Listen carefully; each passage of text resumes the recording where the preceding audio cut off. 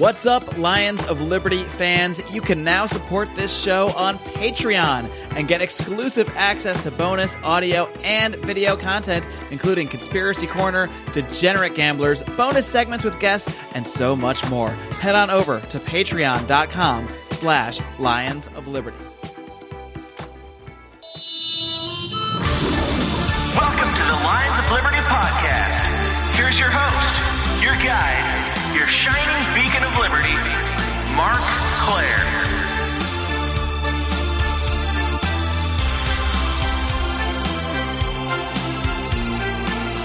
What's up, Liberty lovers, and welcome back to the Lions of Liberty podcast, the only libertarian variety show out there where you got not only me every single Monday doing interviews and sometimes debates like the one you're going to hear today. You also get Brian McWilliams every single Wednesday bringing you his weekly shot of comedy, culture, and liberty on Electric Liberty Land, and John Odie Odermatt wrapping things up every single Friday with Felony Friday, his hard-hitting look at the broken criminal justice system.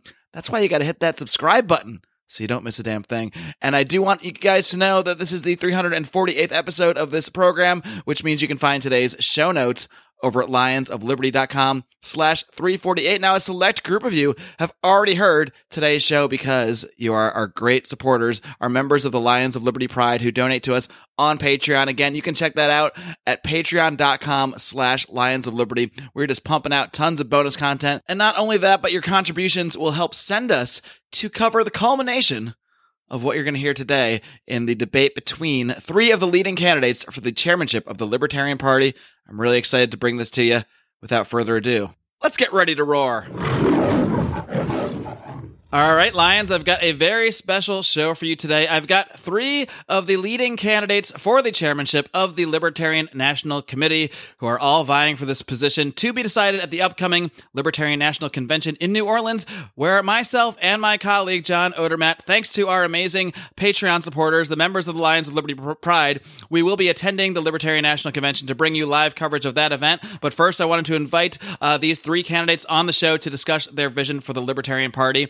And we're going to start by bringing in the current chairman of the Libertarian National Committee. He's also running as for a campaign for the mayor of Phoenix, Arizona. I'm pleased to welcome back to the show, Nicholas Sarwark. Nick, are you ready to roar? I'm ready to roar.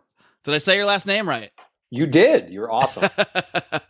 All right. We had a little talk before the show about how to pronounce Nick's last name. But next up, he is one of the founders of Think Liberty. He is a Region 5 representative for the Libertarian Party of Washington State. And of course, he is now a candidate for the chairmanship of the Libertarian Party. Pleased to welcome back Joshua Smith. Joshua, are you ready to roar? Mark, I'm always ready.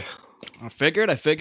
And lastly, but certainly not least, she is a trial lawyer who has served as Gary Johnson's general counsel in his 2012 and 2016 campaigns. She also ran for the vice presidential nomination of the Libertarian Party in 2016. I'm very pleased to welcome back, once again, Miss Alicia Dern. Alicia, are you ready to roar? Bring it on. All right.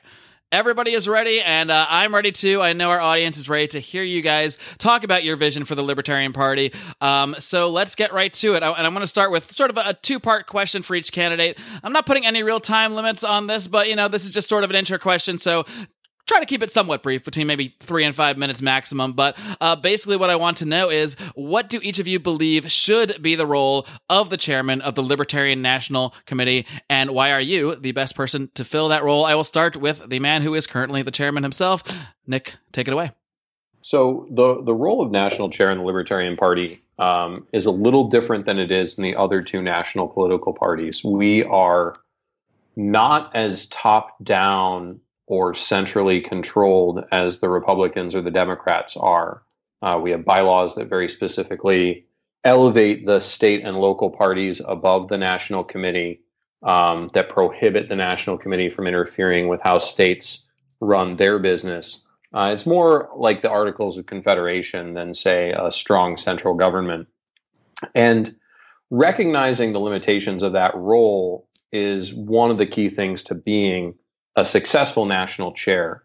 I've watched over the last nearly 20 years I've been involved in the party, many national chairs try to set out their vision for what should happen and make that happen by kind of force of will. it doesn't usually go well. What happens is libertarians, being a just naturally contrarian and fractious bunch, they cut you off at the knees, and the bylaws are built by the delegates at convention to cut that off at the knees. So I think the key to be national chair is recognizing the limitations of the position and recognizing that a lot of what we talk about in government with libertarianism, where you have to persuade instead of being able to, impose laws on people, is the same thing that happens internally. You have to get consensus from groups of people that oftentimes disagree on a lot of stuff in order to move the ball down the field for this overall goal that we have of a world set free in our lifetime.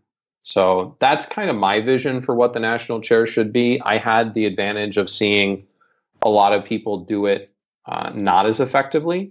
And so that's kind of what I bring to the table there. All right, and we'll move to Alicia Dern next. Alicia, how do you see the role of the chairmanship of the Libertarian Party, and why should you be the one to be taking it? Well, I think that the role is a facilitating role, but I think it's also a cheerleading and motivational role.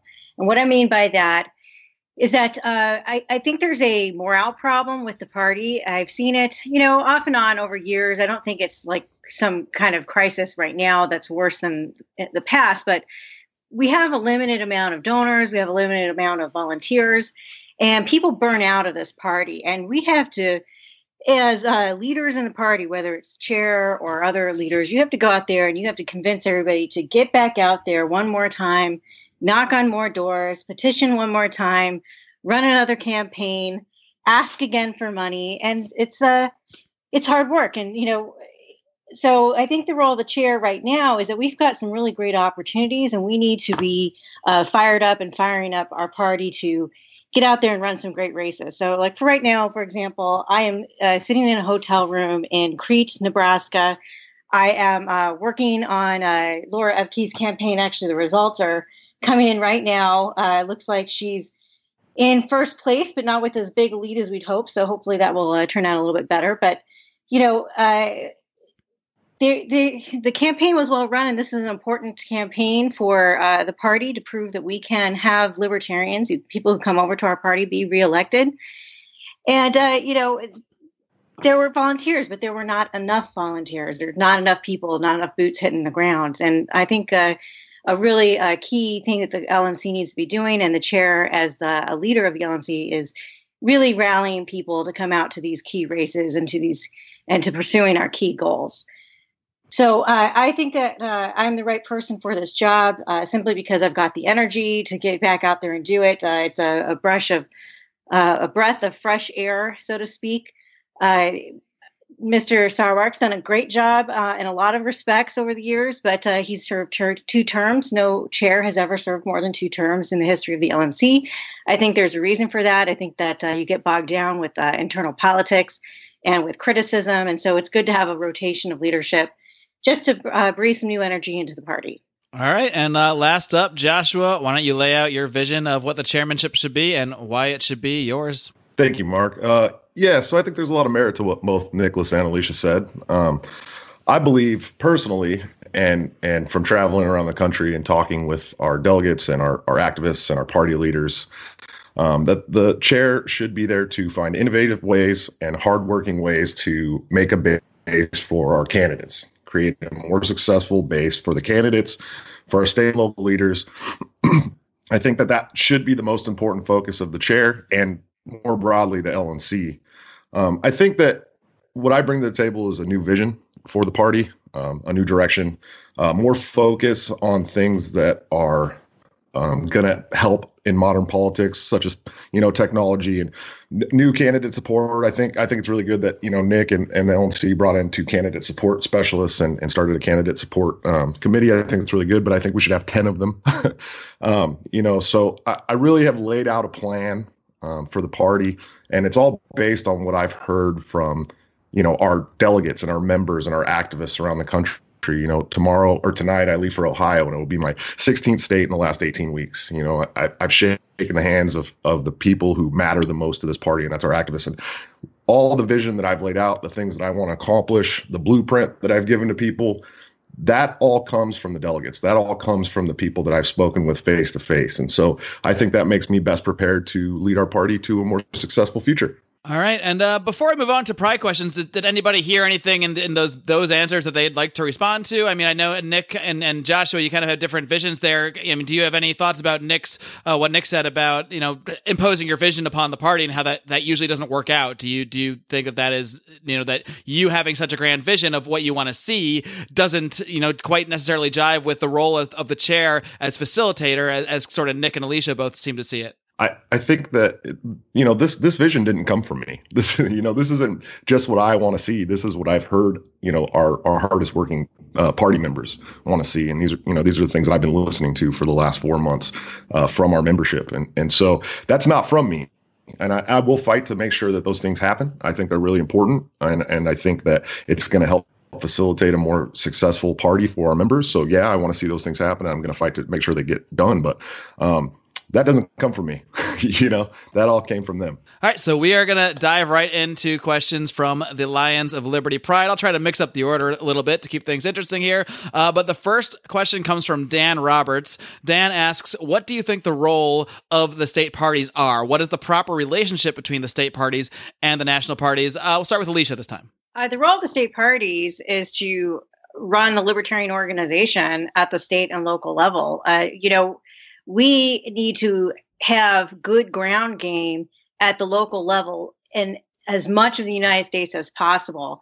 I agree that it's not a top-down organization. I think that that's not really debatable based on how the Libertarian Party is set up, but it shouldn't be. One person or a group of 12 or 20 people at the top cannot run an entire organization across this country. In order for us to really make the change that we want to see, we have to have people on the ground building their organizations, running candidates, talking to the media, converting their neighbors at every level of government in this country. And so the state parties is about organizing their states and then, of course, affiliating as many counties as they can. And the counties is about the boots on the ground activism. We are all supposed to be working together as a group. We're, to use a metaphor, I mean, we're like an ant colony or a beehive. I mean, we're supposed to be working together. One part of it doesn't work without the rest of us being very active and running together. All right. We'll go to Joshua next. Yeah, I agree mostly with Alicia. I think that, the state and local affiliates are definitely our ground game. Those are the people who go out every day. They're the ones who talk to people face to face. They're the ones who help run candidates.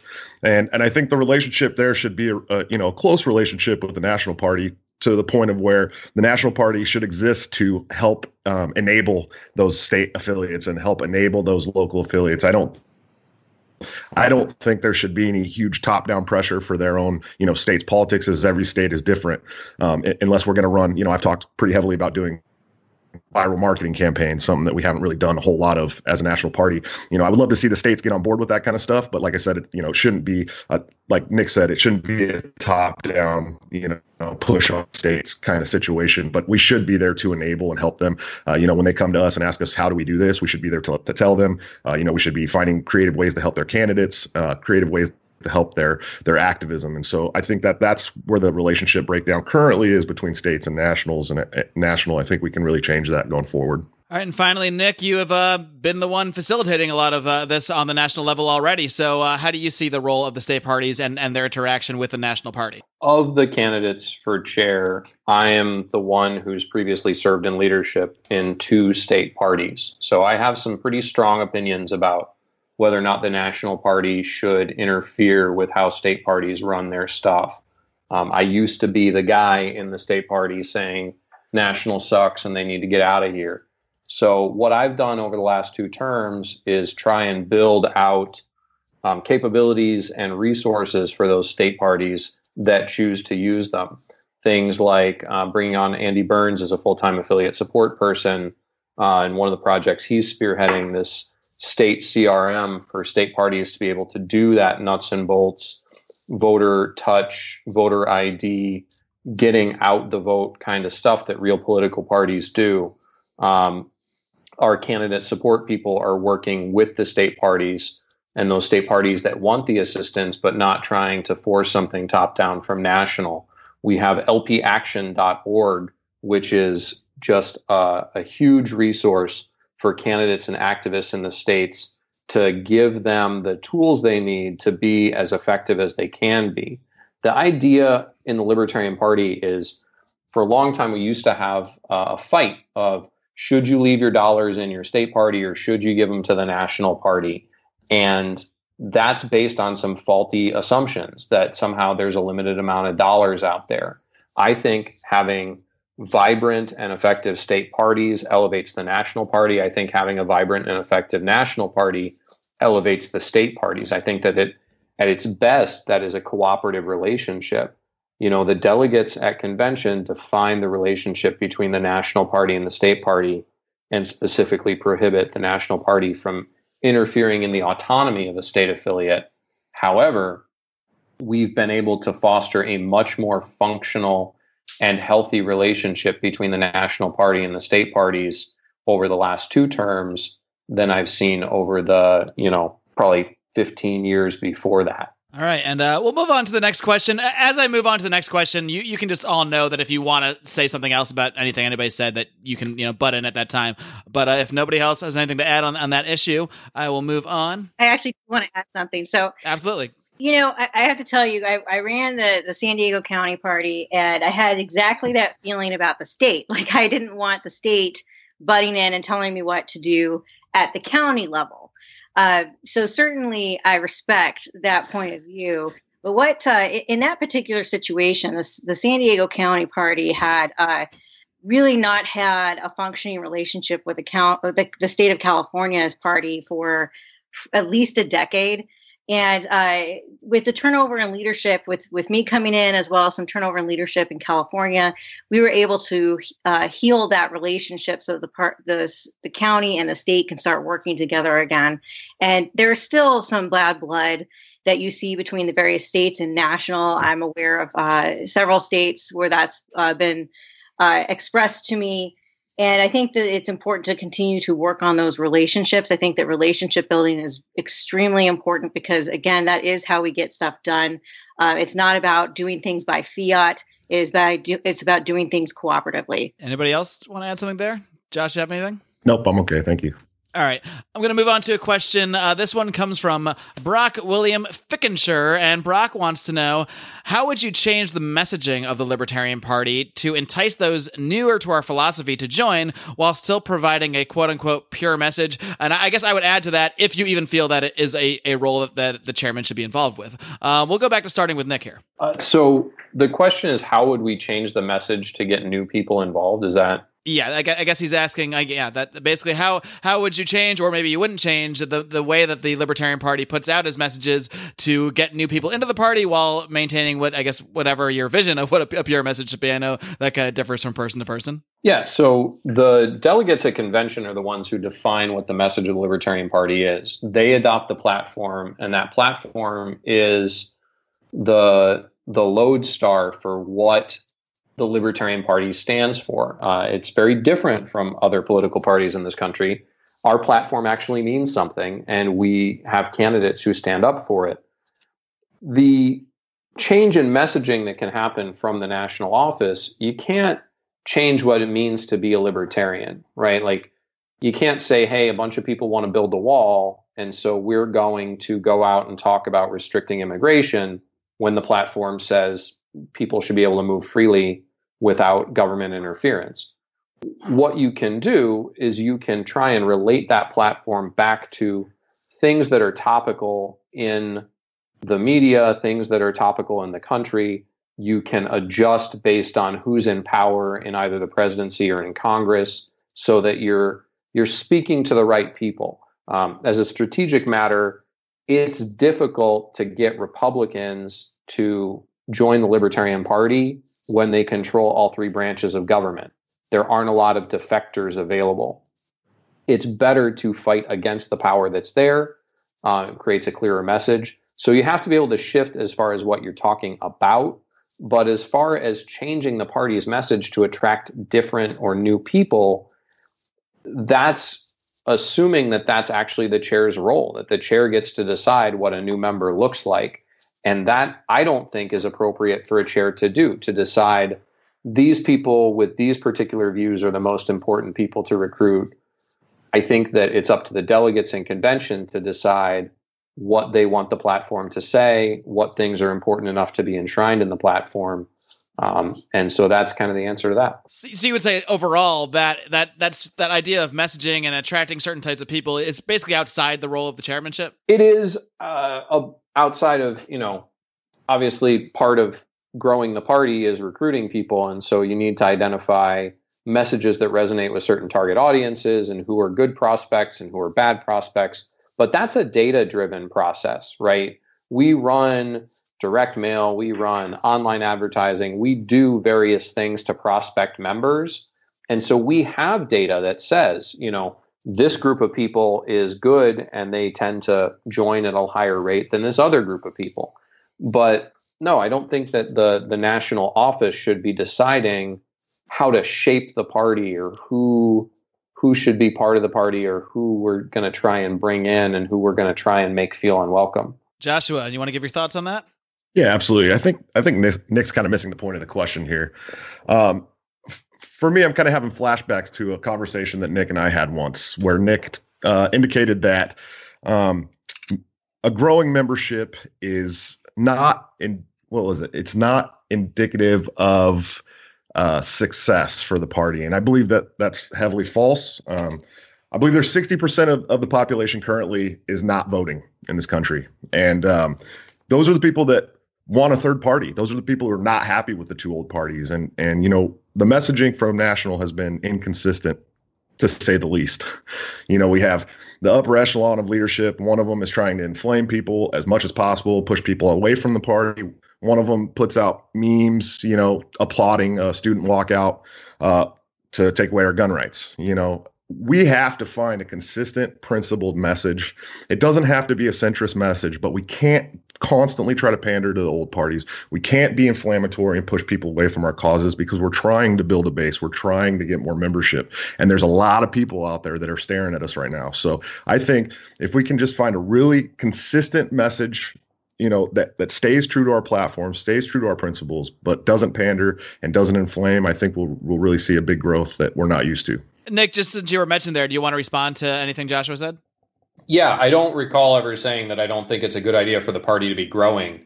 I may have said, and I do believe, that a membership metric is not a good metric for a political party. I'm sitting here looking at results out in Nebraska, and it doesn't count Libertarian Party members. It counts votes for one of our elected officials. So votes and voter registration are the metric that matter for a political party, and money.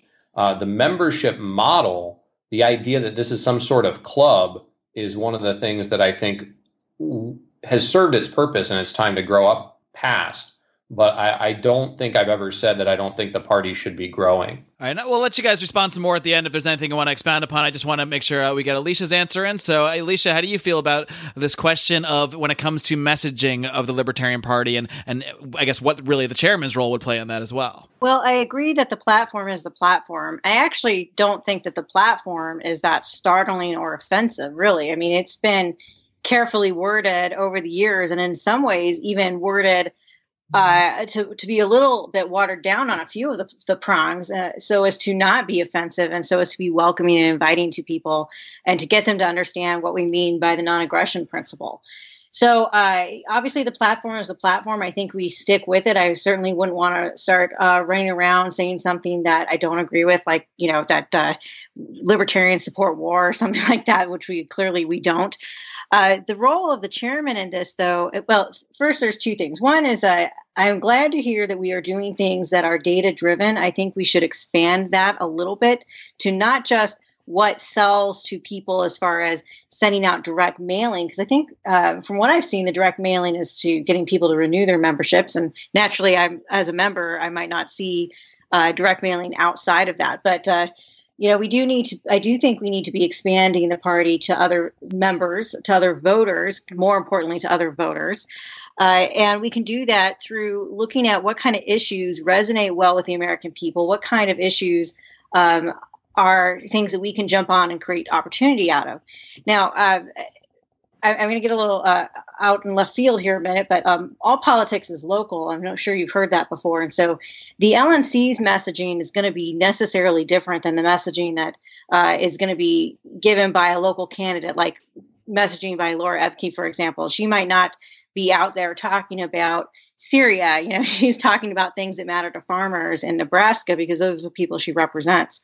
But what we have as the chair of the party, as the LNC and as the national face of the party, is a soapbox that gets a certain level of national media attention. And that's where our opportunity is to craft our message using data and using just good guerrilla marketing tactics to say things that pique the interest of independents or people who are libertarian curious. I think I wouldn't necessarily just go after people who don't vote. I'd really go after people who think like libertarians, are interested in the Libertarian Party, but don't vote Libertarian because they think libertarians cannot win.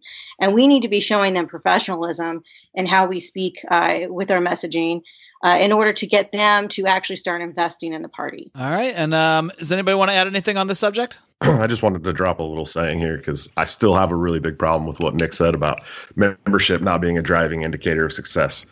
Would you not say that those members are the ones who become activists for us? We have this goal of running 2,000 candidates across the country, and we barely have enough volunteers for 500 candidates.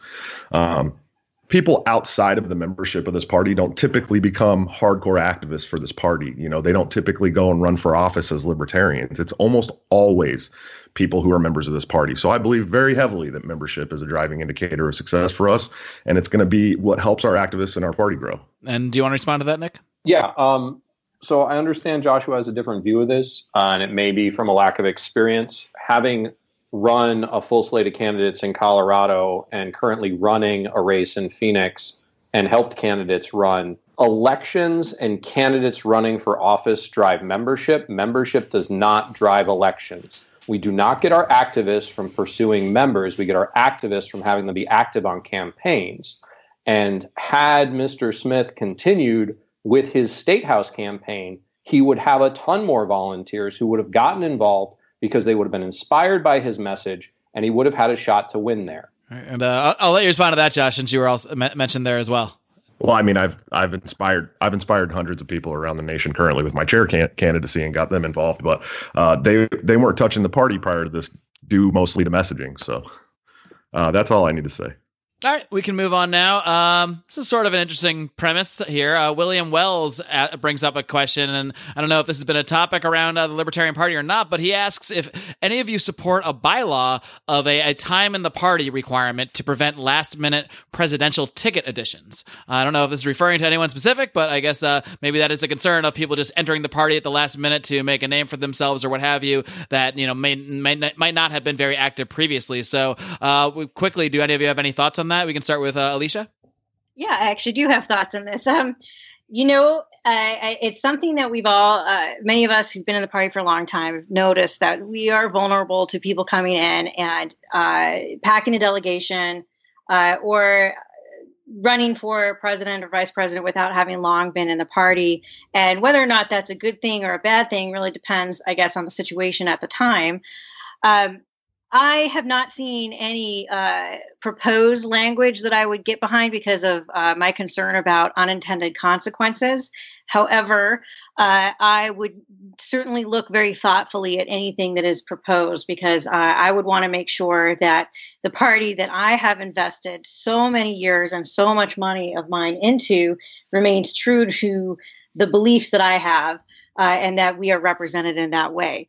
So I guess that's a roundabout way of saying I hypothetically would support something like that, but I have yet to see any proposals that I think are workable. All right, Joshua, thoughts on a time in the party requirement to prevent last-minute presidential tickets? Yeah, so I haven't seen any proposed bylaws for that either, but it's something I would definitely entertain supporting. And, that really falls on the delegates anyways. They need a 2/3 vote for a bylaws change. But yeah, I would definitely like to see our presidential nominee running on a completely libertarian platform. And so, yeah, I would definitely like to make sure that they're going to, spout our ideals and our policies and our principles when they're, going around the country in front of national media and running for president or vice president. Absolutely. And Nick, any thoughts on that?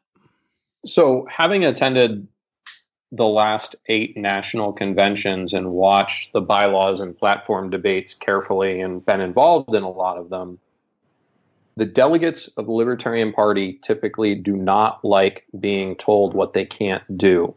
So whenever people come up with a bylaw that says you can't nominate someone for president unless they sign some sort of contract, or you can't nominate someone for president unless they've been in the party for a particular period of time, or you can't do X or you can't do Y, the delegates at convention are very mistrustful of the bylaws proposals that would take away their power. We've seen it when we've tried to do slates. We've seen it when we've tried to do longer LNC terms. They're libertarians. They're naturally skeptical of centralized power. And so anything that smacks of a rule that would take their power away from them is probably dead on arrival and unlikely to get any sort of 2/3 vote. I trust the delegates. We had an argument inside the national office in going into the 2016 convention where there were staff members who thought we shouldn't put up on the website candidates for the presidential nomination who didn't have a lot of support or who were seen as too wacky or crazy or whatever. And I pushed back against that and said, everyone has a voice. Everyone has an opportunity. We're going to have an open field for this nomination. And I trust the delegates in convention to make good choices for the Libertarian Party. All right. I don't think there's anything terribly controversial there, so we can probably move on. If anyone wants to butt in while I tee up the next question, feel free to. But otherwise, I'm going to move on to, let's kind of change directions a little bit. This question is from Joey Meyer, and he asked an interesting question. He wants to know what each of you think of the Ron Paul movement of 2008, 2012. Now, that might seem like a toss-up for libertarians, but the second part of that question is, and whether it brought people to the Libertarian Party. Because as we all know, Ron Paul always ran as a Republican. Many people were inspired by him, but what effect did that have when it comes to the party itself? Nick, we'll let you start. So the Ron Paul movement of 08 and 12 was something I watched very carefully. I was very sympathetic to Ron Paul, having been our 1988 nominee and probably the most libertarian member of Congress ever. It did bring a lot of people to the Libertarian Party. I run into libertarians on a daily basis who said that they ended up in the Libertarian Party because they got excited about Ron Paul and they realized that the Republican Party that he was a member of did not actually reflect the views that he had, that he was constantly an outsider in his own party. And if they wanted to make change, they had to move to a party that actually allowed them to find their voice. One of the saddest things to watch in 08 and 2012 was state parties and national conventions silencing the democratically elected voice of these Ron Paul delegates by shenanigans and backroom deals. So there's no doubt that Ron Paul has brought lots of people to the Libertarian Party. The question is, where do we go from there? Ron Paul is not seeking political office again. He has run for president in 88 as a Libertarian and in 08 and 2012 as a Republican. Since 1988, he has not endorsed a Libertarian candidate other than himself. He has endorsed over 30 Republican candidates in that period of time. So it's not that I would in any way deny the idea that people come in through the Ron Paul movement and that's their gateway drug to the Libertarian Party. But there's a question of where does that movement go? Where do they go other than the Libertarian Party? There are no Libertarian Republicans standing up. And at this point, the Republican Party is doing everything they can to cut the knees out from any Republicans that show libertarian tendencies. And it leads to weird stuff like, Rand Paul supporting Mike Pompeo. I mean, bad stuff happens when you join the Republican Party. All right. So, Joshua, your thoughts on the Ron Paul campaign as it relates specifically to the Libertarian Party? Yeah, I've made it no secret that I came to Liberty and further to the Libertarian Party through Ron Paul. I mean, he was what brought me here. I rallied really hard behind him in 2008, 2012. I believe that it did bring many people to the party. I think you meet a lot of Ron Paul libertarians and that are members of these state affiliates, and they've stayed and they're helping the Libertarian Party. But there was a large portion of the Ron Paul revolution that did not come to the Libertarian Party. Some stayed with the Republican Party, some went independent, some just are completely politically apathetic at this point. And I've stated that part of my goal is to revive that Ron Paul revolution and bring them home to the Libertarian Party, where we can fight together on a united front for liberty. So, yeah, I think it's brought a lot of people to the party, but I think there's a lot more out there that we should have fighting our battles with us. So. All right, and finally, Alicia, your thoughts on the Ron Paul movement as it pertains to the Libertarian Party. Well, I have something that I've been saying a lot lately, which is I don't really care the path that you take to get to liberty, so long as you get there. I obviously paid attention to the Ron Paul campaigns, both 08 and 12 as well. Had friends who were involved in them. That's not how I came to the Libertarian Party, but it was good to see people who were excited about liberty. And a lot of those people, while they some people came to the Libertarian Party, but a lot of them stayed with the Republican Party.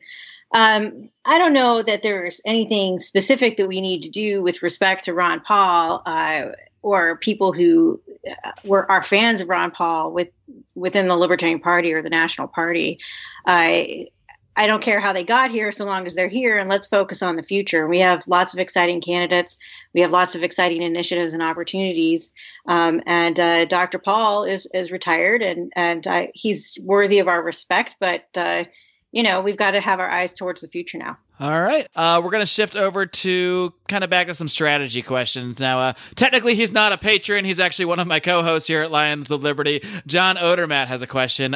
He wants to know, which is the best method to growing the party when it comes to candidates? Is it better to run 2,000 or so decent candidates or to run 200 highly qualified candidates who are, either great communicators or successful businessmen or what have you, and to really rally around those candidates themselves? Is there one strategy or the other of those two that you see as being better? Again, I'll start with Nick here since he has experience in this area. So since I've been involved in the party, the argument over running a few candidates that we support heavily and are, carefully recruited for being the best possible shot and running candidates up and down the ballot has been a debate.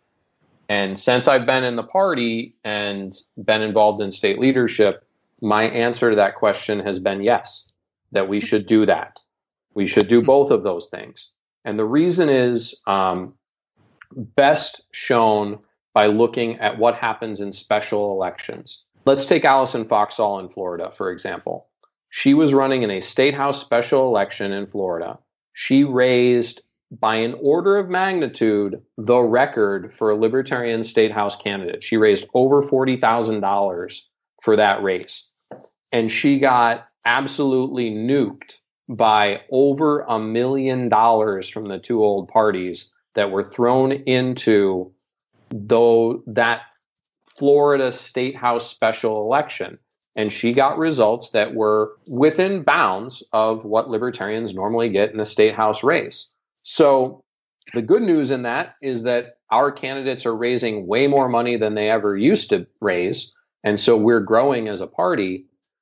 But that's what happens if you follow this idea that we can pick one race. We can pick a Congress race, or we can pick a state house race, or we can pick 50 races or 20 races or whatever, and throw all of our resources behind them. Every dollar that the Libertarian Party and its supporters have is insignificant compared to the focused effort of the Republican or Democratic parties. We saw that in the special election here in Congressional District 8 in Arizona. The Republicans held it, even though they lost about 15 points off of what the president got. But that required the NRCC to throw $1 million into the race because it was a special. They don't have $435 million. And so by us going out and contesting as many races as possible in the midterm elections, we engage in asymmetric warfare. When I spend $1,000 on a libertarian campaign, they have to spend $10,000 or $100,000 to deal with that. And we bleed them out. And then we also have people who are specifically tasked with and working on individual lower level campaigns where we have the best opportunity to win, and quietly telling our donors and our activists, these are the places where we can break through. These are the places where we can win. But those 20 or 50 or however many races you pick to be the strategic priorities, they will get decimated if you don't have an army of candidates also running. All right, Alicia, your thoughts. My thoughts actually track Nick's pretty closely. I would say we need to do both. I think that we should be running the 2,000 candidates. I also think that not 200, but a dozen very carefully selected races that we are going to try to win. One of the problems, I think, amongst the libertarian ranks is that we have this assumption that we cannot and will not win. And so we get disheartened, or we don't try as hard as we could in certain races. And that's not every race, but I think that's happening a lot across the board. Paper candidates are useful not only because they bleed out the other opponents, but they're useful for, I guess, branding is the way to put it. When people see libertarians on the ballot, we have a presence. They're useful for helping us get mentioned. And it's also good for us to teach people and for us to be learning how to run campaigns, even campaigns that we can't win, and for us to be developing talent who, they might not be good in this race to win. They might not have a chance to win in this race, but after a couple of goes at campaigning, they learn how to do it. And now we can find them a good race to plug them into. Plus, there's also opportunities that come up every time. Not all opportunities are predictable in advance. Yes, there are special elections, there are uncontested seats that we can look at, but occasionally a major party candidate blows up. He has like a sex scandal or something like that. And if we have somebody already in that race, then we can immediately pivot and put resources behind that candidate to see if we can get a win there and just take advantage of that situation. So just to reiterate, I think we do need to have the 2,000 candidates as one of our goals. But I think equally important is that we need to have a dozen races where we're putting all men, all money on deck to get those people elected. And let's really start winning some seats. All right, Joshua. And what is your opinion on this, I guess, focusing on a few races versus sending a lot of candidates out there sort of a debate that goes on? It's a great question. I believe that the 2,000 candidates goal was a very, very noble goal. I do believe it was far too big for us, seeing as we barely have enough support to help with 200 candidates across the country. I think that our current candidate support specialists are overworked, completely overworked, and I've had conversations with one of them, and you can visibly see the tiredness from being overworked. As chair, I don't think we're going to stop people from running, and I think we should encourage people to run as much as we possibly can. But I do think that we need solid candidates who are going to go out and put the Libertarian Party on the map. I think we're working with like around 20,000 members of the National Party right now. We've got like 800 candidates running across the country.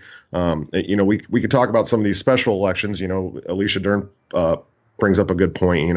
If some kind of sex scandal happens, especially like the Ron Bishop campaign down in Alabama, where there was a sex scandal with Roy Moore. We had a write-in candidate down there running that I believe could have got us ballot access. And he, there was a record number of write-in votes, and the state turned blue for the first time ever with Doug Jones. And I don't know that we put any resources into that. We did a meme and a reminder to vote email, and I think we can do better for some of these good candidates like that. He had to be a write-in candidate because they don't have ballot access there. So I think it's an ambitious goal. It's a little too ambitious for the party to run 2,000 candidates. I really think that people are overworked and tired, and we need to focus on candidates that are going to win and get them into office and really start to affect public policy. All right, Nick or Alicia, do you have any response to anything Joshua said?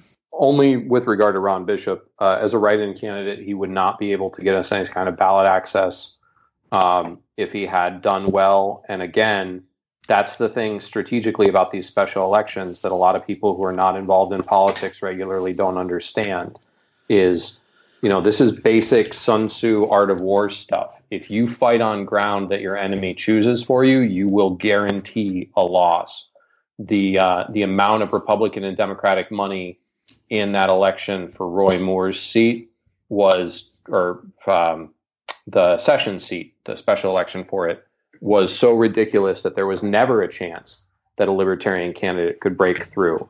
And part of being a chair is being a good steward of party resources and not burning out your activists and your donors by deciding that you're going to make heroic efforts in losing causes, because that does not lead to long-term success. Would it have been a heroic cause for, you and maybe one other person to go into Alabama and call a press conference or let the people of Alabama know that there was another choice? They didn't have to vote for Roy Moore or Doug Jones. I mean, is that something that you could have done? Is that a serious question? Yeah. Okay. Then I'll give you a serious answer. It's a national political party with an entire country, and you can't run around from state to state as a national chair like a child playing soccer running after the ball. You have to learn where your position is and do the things that are best for the overall organization and the mission. You can't be, kind of running from spotlight to spotlight, because then you're not executing your plan. You're executing the plan of your opponents. It was a special election, right? Was there a bunch of other spotlights you had to run around and take part in during that election? Or we can't win a Senate race. It's not. I don't think it's about winning. It's about the nation's media had descended on the state of Alabama because of Roy Moore, and we didn't take part in that media whatsoever. We did nothing. It was a ball drop. I guess I'll follow up and just ask Joshua, what would you have done if you were the Libertarian chairman? I mean, would you be flying physically to these locations when you see a special election? Would you just stop whatever it is you're doing, whether it's in your day job or your role as the chairmanship, just to go do that? In that specific occasion, I would have got a hold of the Libertarian Party of Alabama and asked them if I could come there, because you want to make sure that you're not jumping in front of the state party. I would have asked them if I could come there, and I would have found ways to get us into the media. Absolutely. It was a huge media opportunity for us there. All right. Do Alicia or Nick want to respond to that at all before we move on? One thing I'll say that I do think there was a media opportunity there. I do not know, and therefore will not presume to assume that I know what the LNC did to take advantage of that, because I will tell you one thing: we get media blackouts, and to act like that's not true, I think is naive. It doesn't matter how big a story is, we will be suppressed. And so one of our main strategies, we have to have a media strategy that isn't just dependent upon getting invited onto CNN. I'm not sure, although I think it's an interesting idea, but I'm not sure that a press conference would be attended by the mainstream media. My name is Dale Kearns, and I'm running for United States Senate in Pennsylvania as a Libertarian. I'm a concerned citizen who has had enough. I work as a project manager for an electrical contractor in southeastern Pennsylvania. There I manage large commercial and industrial projects. I'm a husband and a father of 2 energetic little girls. I'm running to advocate for a society where my girls have more liberty, not less. Will you support our campaign? Unlike my competitors, I'm not a career politician. I don't have millionaire and billionaire donors. I'm running for Senate in Pennsylvania because I want to take the message to Washington that we want government out of our lives. Will you let me be your voice? Let me be the voice that says we will not walk quietly down the road to serfdom. The voice that says we need free market solutions. The voice that says we need to end the failed war on drugs.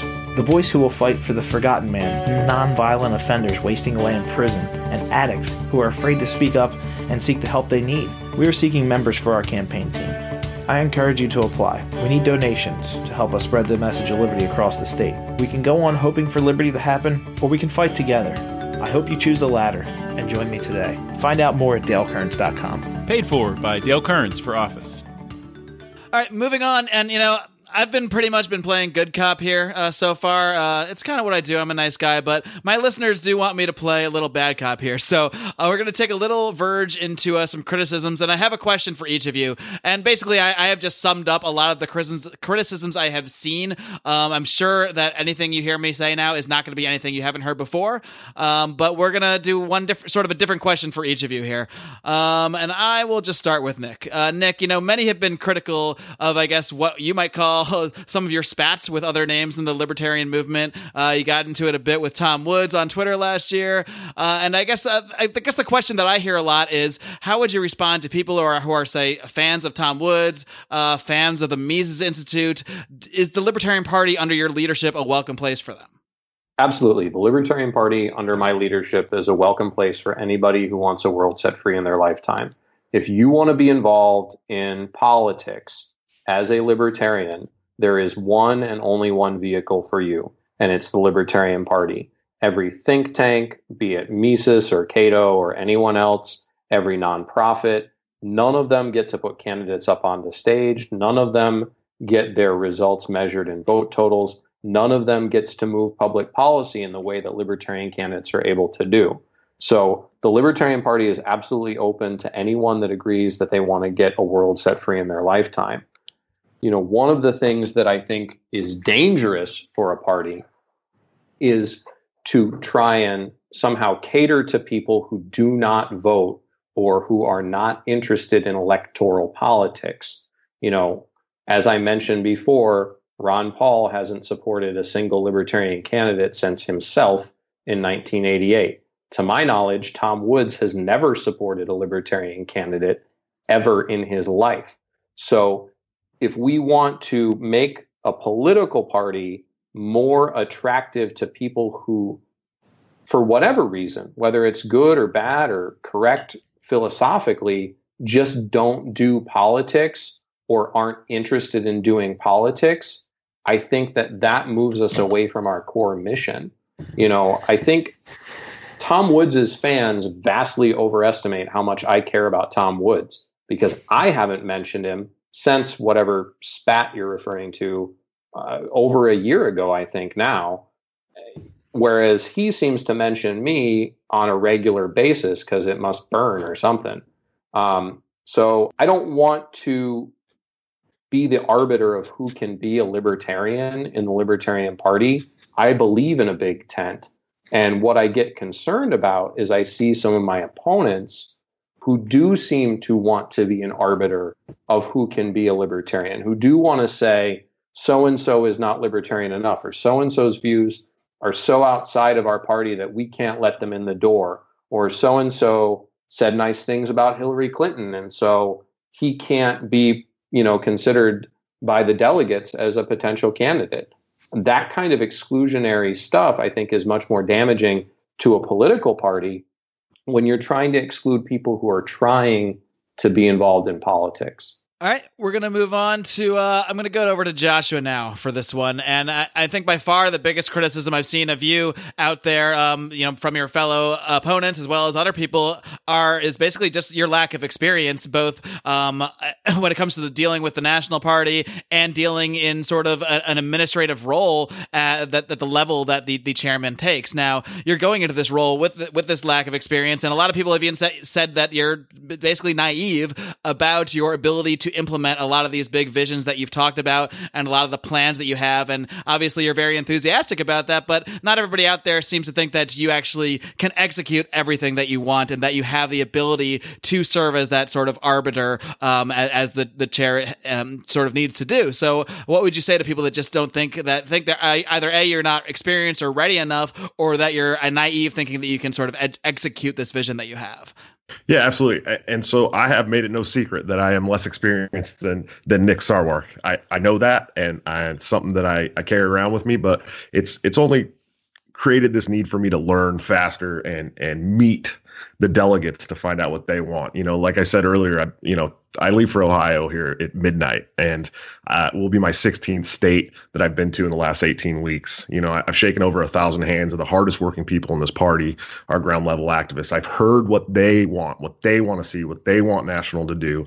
So I have no fear taking the reins and knowing that these are the things that the delegates are going to want to see. These are the things that the membership is going to want to see. And these are the things that they believe are going to make us a more successful party and push us into a direction to have a world set free in our lifetime, like Nick says. And so, experience be damned. I'm not worried. I've knocked down a lot of goals, a lot of things people said that they didn't think I could do.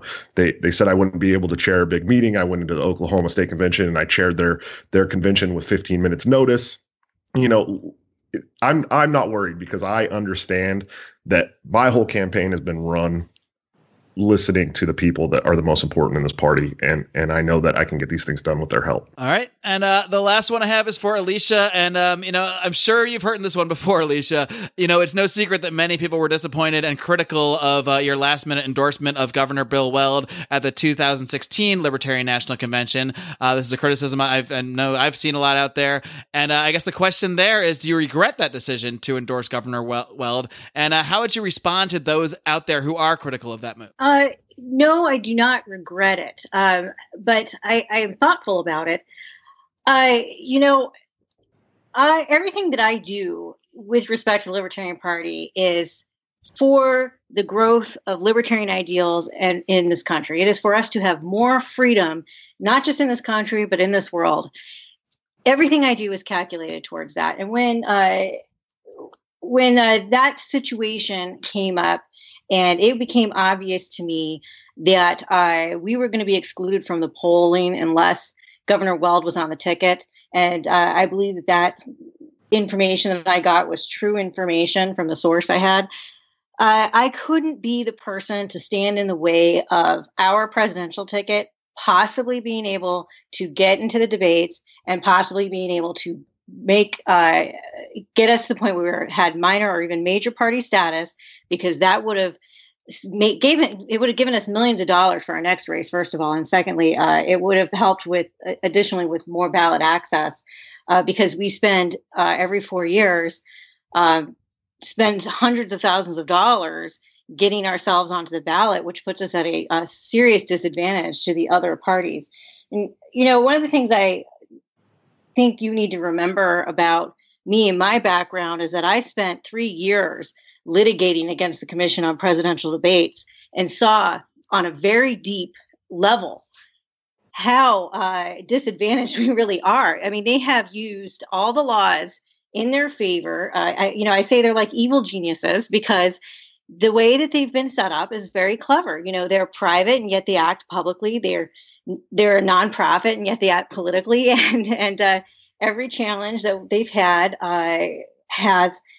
they've been able to withstand it. And so we are being excluded. And I saw the opportunity to potentially break that even. And I will tell you, I knew even at the time that it was a long shot. It's a sort of a Hail Mary for the party that we're going to break the Commission on Presidential Debates. I'd much rather have a strategy that involves going around them instead of trying to dominate them, because I don't think that we're going to be able to win on their playing field.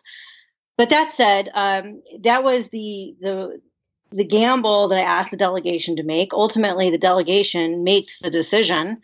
They did, and then we had the results. I was a little disappointed with the results that we had in 2016. I really was hoping that we would do much better than the 3% we got. But that 3% is still an order of magnitude better than any previous vote totals we've had. The money we raised was still an order of magnitude greater than any other money that we've raised. It gave us some money at national to do some things, some of which is bearing fruit now in the hiring of new staff. So, we got to look at what we did, be grateful for the good that came out of it, and then keep marching forward. So when I say I don't regret it, it's because I made a bold decision. The delegation made that same bold decision, and we tried something. If it didn't work as well as we'd like it to, then let's try something different next time. But we're never going to win unless we make bold decisions. All right. Well, you all took the heat, and nobody ran out of the kitchen, so that's good. We're going to kind of wind down here, and but I think I have a couple good questions here that'll help us sort of get into your closing statements here. And one question that I really liked that Ben Pangi asked, and he wants to know, if you knew you were not going to win the chairmanship, who would you prefer to take the helm of the other two people on this show right now? So we'll start with Nick. That might be harder than my critical question. So, like the presidential nomination, I trust the delegates. So if the delegates decide not to choose me, I'm sure that the delegates will pick who they think would be best. All right, so you're not going to commit. Politician-y. All right. We will move on. Joshua, do you have a choice? If it's not going to be you, would you prefer Nick or Alicia? Oh, that's a rough question, guys. That is a rough question. I think that's why I like sheer experience, I would be voting for Nicholas, I believe. Sheer experience. All right. And Alicia, I'll let you give a crack at that one too. You know what? I'm going to take the politician's answer also and say I trust the delegates. And you know what? I do know who I would vote for if I fell off the ballot, at least right now. But I'll tell you something else. I always make up my mind finally after I'm at the convention and I speak to everybody and I look them in the eye. And I wouldn't expect the delegation to do any differently than me. So I'll make up my mind at the time. All righty. And lastly, I'm going to basically give you your closing statement right now, but I kind of want to incorporate this question into it. And this one comes from Lance Psycho, because I think this will be a good way to help sum up sort of your visions for the party. And Lance asks, what is the biggest impact the Libertarian Party can have in the 2018 election cycle, knowing that we do not win major offices? And maybe you'll disagree with that. But is the existence of the party merely to point out the hypocrisy of both major parties and be a sounding board for reason and common sense, or can it actually make I guess what you might call, political victories by the typical metrics. So I will start with Joshua on this one. And you can kind of make this your entire closing statement. If okay, yeah, absolutely. Well, I definitely think the biggest impact we're going to see in the 2008 midterms is going to be getting Laura Ebke, Brandon Finney, and Caleb Dyer reelected. I think those will be really huge. It'll show a lot of people that you can be reelected as a libertarian. And so if you're in hiding, come on out, and it's time to come be a libertarian and do libertarian stuff. So I think that's really, really big for us. In closing, I just want to say, I have laid out a vision here. I've laid out a blueprint. I don't want to be the iron fist that Nick will have you believe I want to be, or Alicia will have you believe that I want to be. I just want to do what the delegates and the members of this party want National to do. I want to help create a successful party that is going to get people into positions that can affect change, that can kill bad legislation, that can move that liberty needle for the rest of the country, because they're depending on us. We got over 4 million votes in the 2016 presidential election. So there's people out there, they're looking at us, they're watching us, they're seeing what we're going to do next. They're watching the messaging, they're watching the steps we take to become a viable party in the United States. And I believe that I have what it takes to get that done. So I hope everyone will vote for me in NOLA. All right, and we'll move on to Alicia. What is your vision for the Libertarian Party, and what kind of impact it could have, particularly if it were under your chairmanship? Well, I do not believe that we are here just to keep the other parties honest. I don't even think that is possible. And we have first past the post voting, and as a result, we don't really have a strong impact on policy for elected officials. We might be able to do some things with the legislatures as far as referendums or lobbying efforts, but I am not here because I think that the party should just, be trying to educate people and trying to be a conscience of the American people to our politicians, because I don't think that'll work. I'm here because I want to see the Libertarian Party supplant one of the other political parties. I want there to be a clear choice between statism and liberty, because if we start having choices like that, and the liberty choice starts being the one that the American people pick, it's just going to take a couple of victories for the American people to say, wow, everything is so much better with the libertarian answer that we want to go that way all the time. It's so much better than the statist answer.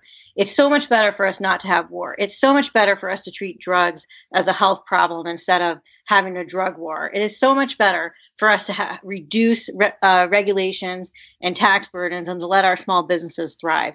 We do those things, we will thrive as a country, and libertarianism will have a renaissance in this country and hopefully worldwide. So I see in a short term, over the next couple of years, my goal would be to get a dozen elected libertarians in partisan offices so that we can prove that we are the place to be for the Republicans who see their party falling apart, or the Democrats who see their party going too far towards statism and central authority.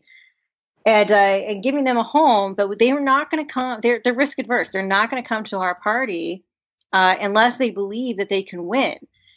So that's what I want to see is elected officials, and I want to see the growth, and that's going to result in all the other things we like. It's going to result in more members, more excited activists, more money, more volunteers, and more other entry-level candidates. All right. And lastly, we will close with the words of Nicholas Sarwark. Did I say that right again? See, I already forgot what it was from the right way from the beginning of the show. But those 2-syllable names sure are tricky. But Nick, what is basically your vision of the impact that the Libertarian Party can have in the 2018 election cycle, and why are you the one to lead that vision as the chairman? So one thing I want to point out, just as a threshold matter, we have over 150 elected libertarians around the country who are already in office, who are already making public policy. And we aim in the 2018 midterm elections to add to that number substantially and have it be higher level races. We are doing that strategic stuff that's necessary to provide resources to people who have the best chance of success, in addition to providing those basic tools to that army of, we're hoping for 2,000 candidates around the country. The key to being a Libertarian Party is recognizing that this is a long-term goal. This is a vision for a world set free in our lifetime. It's the idea that you and I can have our children grow up in a country that's freer than the one we grew up in. And that's not something that gets done in 2018 or 2020 or 2022. That is a long-term mission. And what we can do is take advantage of the opportunities that we've been given. Gary Johnson and Bill Weld tripled previous records for what is possible for a libertarian candidate. I talk to major donors all the time from the two old parties who tell me that they cannot be believed anymore, that Republicans and Democrats are both lying about what they do and what they believe in. And you can just look at the Gina Haspel Senate confirmation vote to see both Republicans and Democrats lining up to nominate and confirm a person to head the CIA who destroyed evidence of torture in violation of both the Geneva Conventions and American law. So we have an opportunity here. A midterm election is where people switch away from the party in power to the other old party in that kind of back and forth pendulum. We have an opportunity to put our candidates out there to present a coherent alternative that actually means something to the American people. And how we do in the 2018 midterm elections determines who cares to seek our nomination in 2020. There are people around the country who like to talk about, I want Penn Jillette to run for office. I want Drew Carey to run for president. I want John Stossel. We all have our favorite people who we'd like to run. But the truth is that most of those people have jobs and they're not interested in doing it. So we don't get to go out chasing our preferred candidate. What we get to do and what we're able to do as libertarians is build the party into an attractive vehicle where more and better people want to come over.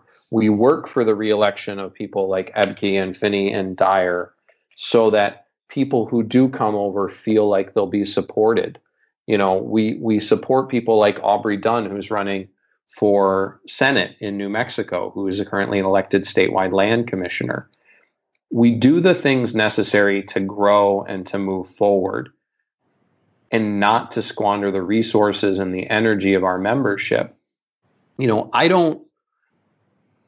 I said in 2014 and I said it in 2016, I'll say it again in 2018, the chairman is the least important person in the Libertarian Party because all politics is local and everybody who's out on the ground running for office or working a booth at the fair or signing up new members, that's where the real power of this party comes from.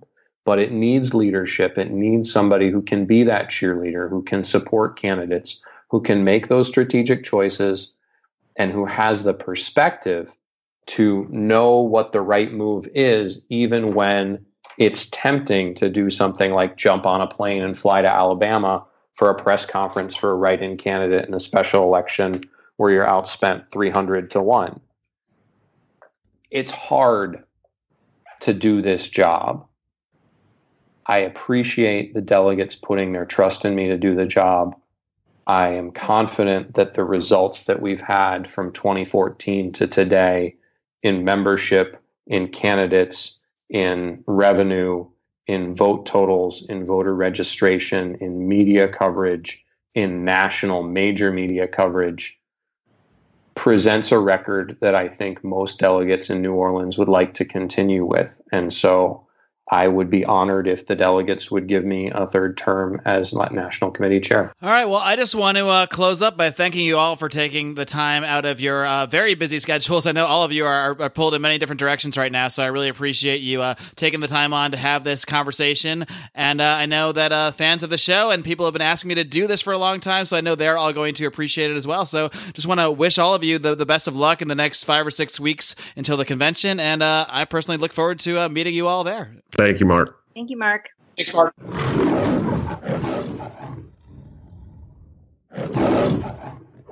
All right, kitty cats, I hope you enjoyed that at times lively debate between 3 of the leading candidates for the chairmanship of the Libertarian National Committee. Really excited to be going to New Orleans along with my colleague, John Odermatt, to see these proceedings live, to give you coverage of the event, to do a lot of interviews on the ground, and we're doing that all thanks again to our members of the Lions of Liberty Pride, our supporters on Patreon. Again, you can check that out at patreon.com/Lions of Liberty. It's going to be really interesting to see how this all plays out in person and to bring you our version of events as they unfold. So please do check that out. Now, if you want to come and just join the conversation, you can head over to our little group on Facebook, the Lions of Liberty Forum, that has been hailed by many as one of the better groups online out there for some great conversation about the ideas of liberty that hopefully don't scare you away. And of course, we also have the secret Lions of Liberty Pride Facebook group. That's where you get to submit questions and interact with the hosts a little bit more personally, as the people who submitted questions for today's guests got to do. So to do that, you only have to join over at Patreon. Again, patreon.com/Lions of Liberty. Guys, it's been a blast bringing you this debate today. It's something I've really been looking forward to for a long time. We will see how things play out in about 5 or 6 weeks in New Orleans. Again, don't forget to tune in this coming Wednesday to Brian McWilliams on his weekly shot of comedy, culture, and liberty with Electric Liberty Land, and wrap things up on Friday with John Odermatt's hard-hitting look at the broken criminal justice system on Felony Friday. Until next time, kids, live long and live free.